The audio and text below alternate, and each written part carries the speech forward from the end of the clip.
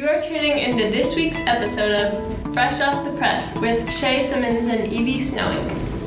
Today we will be discussing the events happening in Hong Kong. Mr. Kelly Keogh, NCHS International Relations, AP Government, and Regional World Studies teacher, is here as our guest speaker to provide insight on this topic.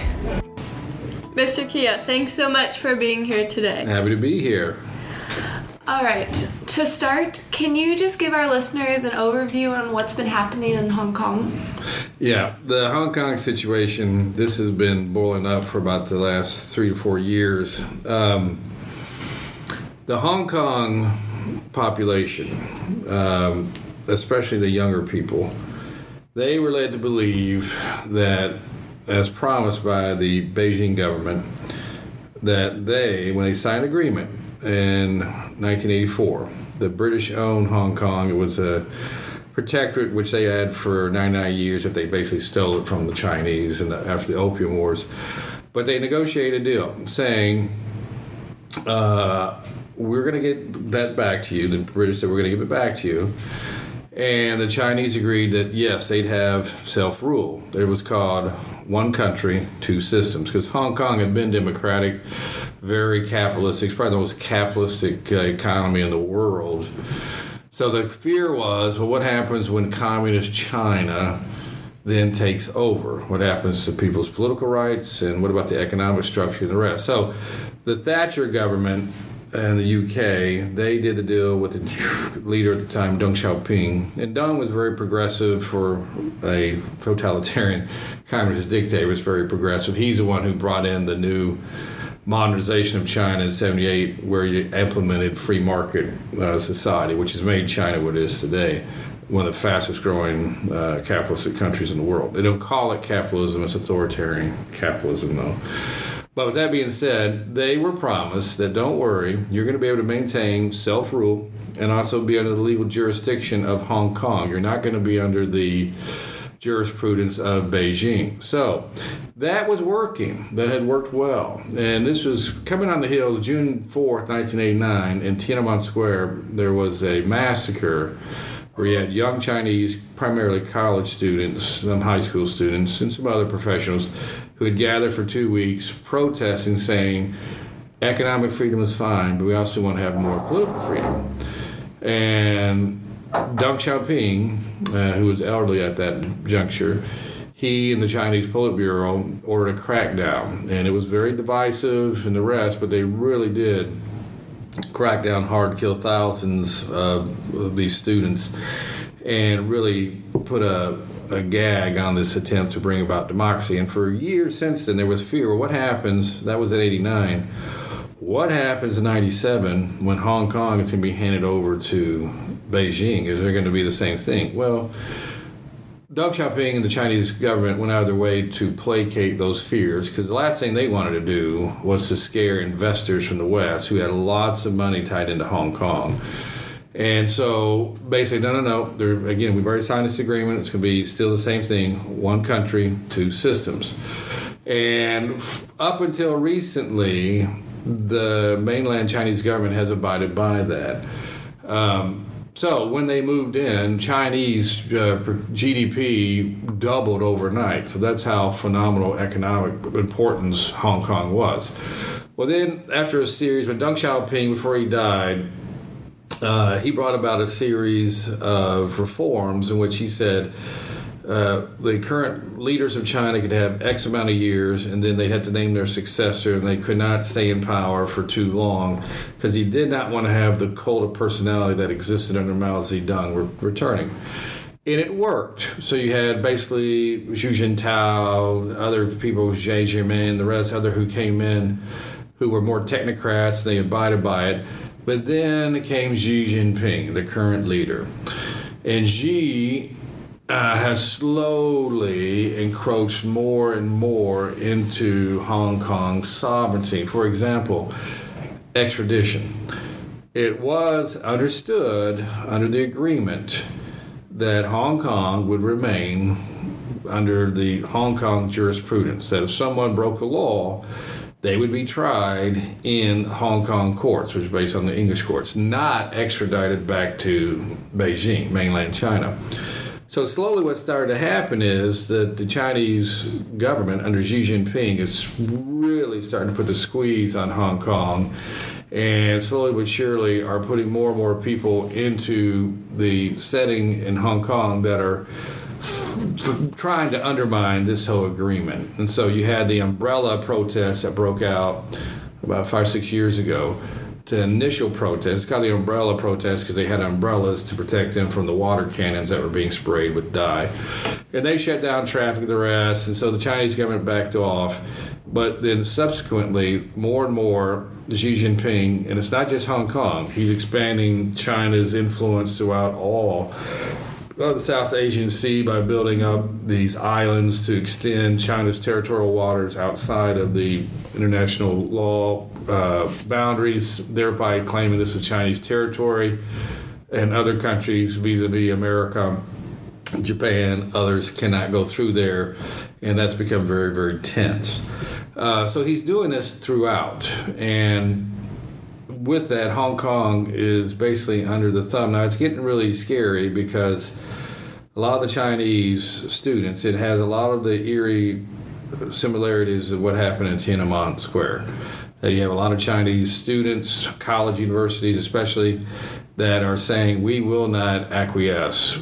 We demand that we maintain the rights that we were given to us that eventually were supposed to, again, eventually the agreement one China, one country, two system would be sunsetting, but that was not supposed to be for another 30 years. So for a lot of these kids, they're like, what's happening now?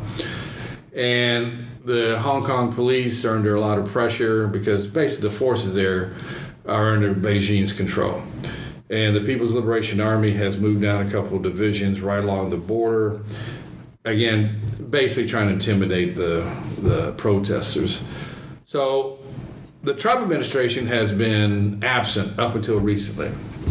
And we've had this struggle ever since America has normalized, when Nixon recognized China in 1972, and then Jimmy Carter gave him 4 diplomatic ties in 1978, and then the George Herbert Walker Bush, Poppy Bush in 1989, when they cracked down Tiananmen Square. Do we put pressure on the Chinese to improve on their human rights records vis-a-vis democracy? At the same time, they are very important to us economically for the China market. So how much pressure should we, and at this juncture, can we really put on China without doing damage to ourselves economically? That's one of the current debates about the Trump administration coming in and slapping these economic tariffs. Is that hurting American farmers and other people worse who've lost that China market because the Chinese have retaliated more than actually it's getting the Chinese to fall in line and do what we want? And by the way, let me just put a little side note here. The Chinese basically, when people say, well, who's responsible for this? Americans need to look in the mirror, because going back to Reagan, every subsequent president, Democrat, Republican alike, we have been allowing the Chinese will buy their stuff. So you have American companies go in there and sell stuff they make stuff a lot cheaper. Go to Walmart, and you'll see probably 90% of the stuff there is made in China. So the Chinese also have let us borrow money. Now, they don't let us borrow money because they like us. They let us borrow money because they're charging us interest. So today, when some of us who know about this relationship hear America talking tough to Beijing about, you better do what we want, it rings hollow to a certain extent, because they have us over the financial barrel. We owe them a lot of money. That's because no American president wanted to go to the American electorate and say what needed to be said, which is, we need to improve our infrastructure, we need to reduce our deficit, the rest, and so that means we have to do one thing: raise taxes, or call it revenue enhancements if it's easier that way, that euphemism. But they don't want to do that. So it's much easier just to keep borrowing, and thereby Americans, again, don't feel that pinch. We keep, again, for consumer products, keep buying more and more stuff that's made in China. Well, do the math. Over years, what's happened?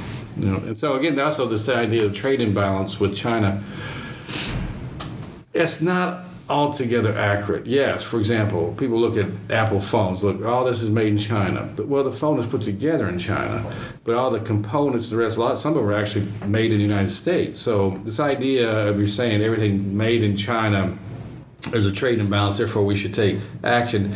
It's more complicated than that.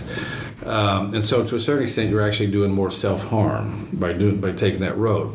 So that being said, the Trump administration, Obama put some pressure on the Chinese, George W. Bush. Like I said, first President Bush called it constructive engagement, saying we'll still trade with mainland China as long as they reach certain benchmarks in regards to allowing certain religious and political rights and the rest. How much enforcement we actually put forth with that remains to be seen. Bill Clinton said he was going to talk tough to the Chinese. By the time he left office, he gave him most favored nation trade status, which basically led him into the World Trade Organization, which is, again, you have to look at that trade-off, human rights versus economics. So that being said, it was very surprising for some of us when the Trump administration, who came into office saying human rights are not going to be at all a concern for us, we're about transactions, we're about business. That was true for Saudi Arabia and other places. Then 2 weeks ago, the Trump administration passed legislation which the Congress approved, the Hong Kong Act, which saying we stand with Hong Kong demonstrators, which was really a surprise.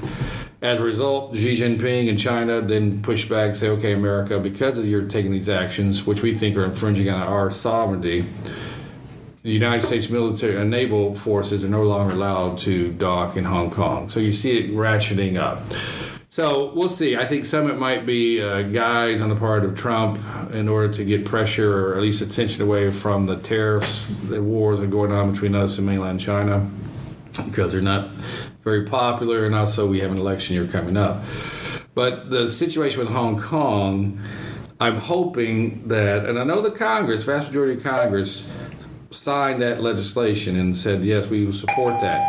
Now, whether that's just for window dressing and what happens tomorrow if the People's Liberation Army moves in and cracks down, what happens then? Do we stand by that and say, okay, we'll put further economic sanctions on China?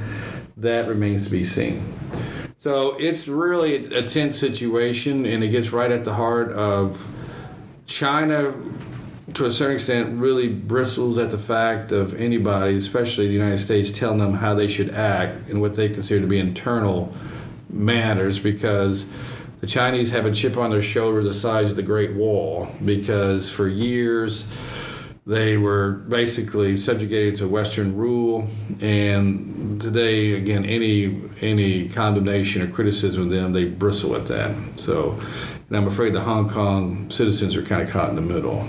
So the idea has always been the more we engage China, the more they'll become like us, and eventually the adage has always been free markets, capitalism means free people, eventually they'll adopt democracy. Well, unfortunately, China has proven that to be not necessarily the case. They have authoritarian capitalism, so it's really making a lot of political scientists look at it and go, what's next? We don't know.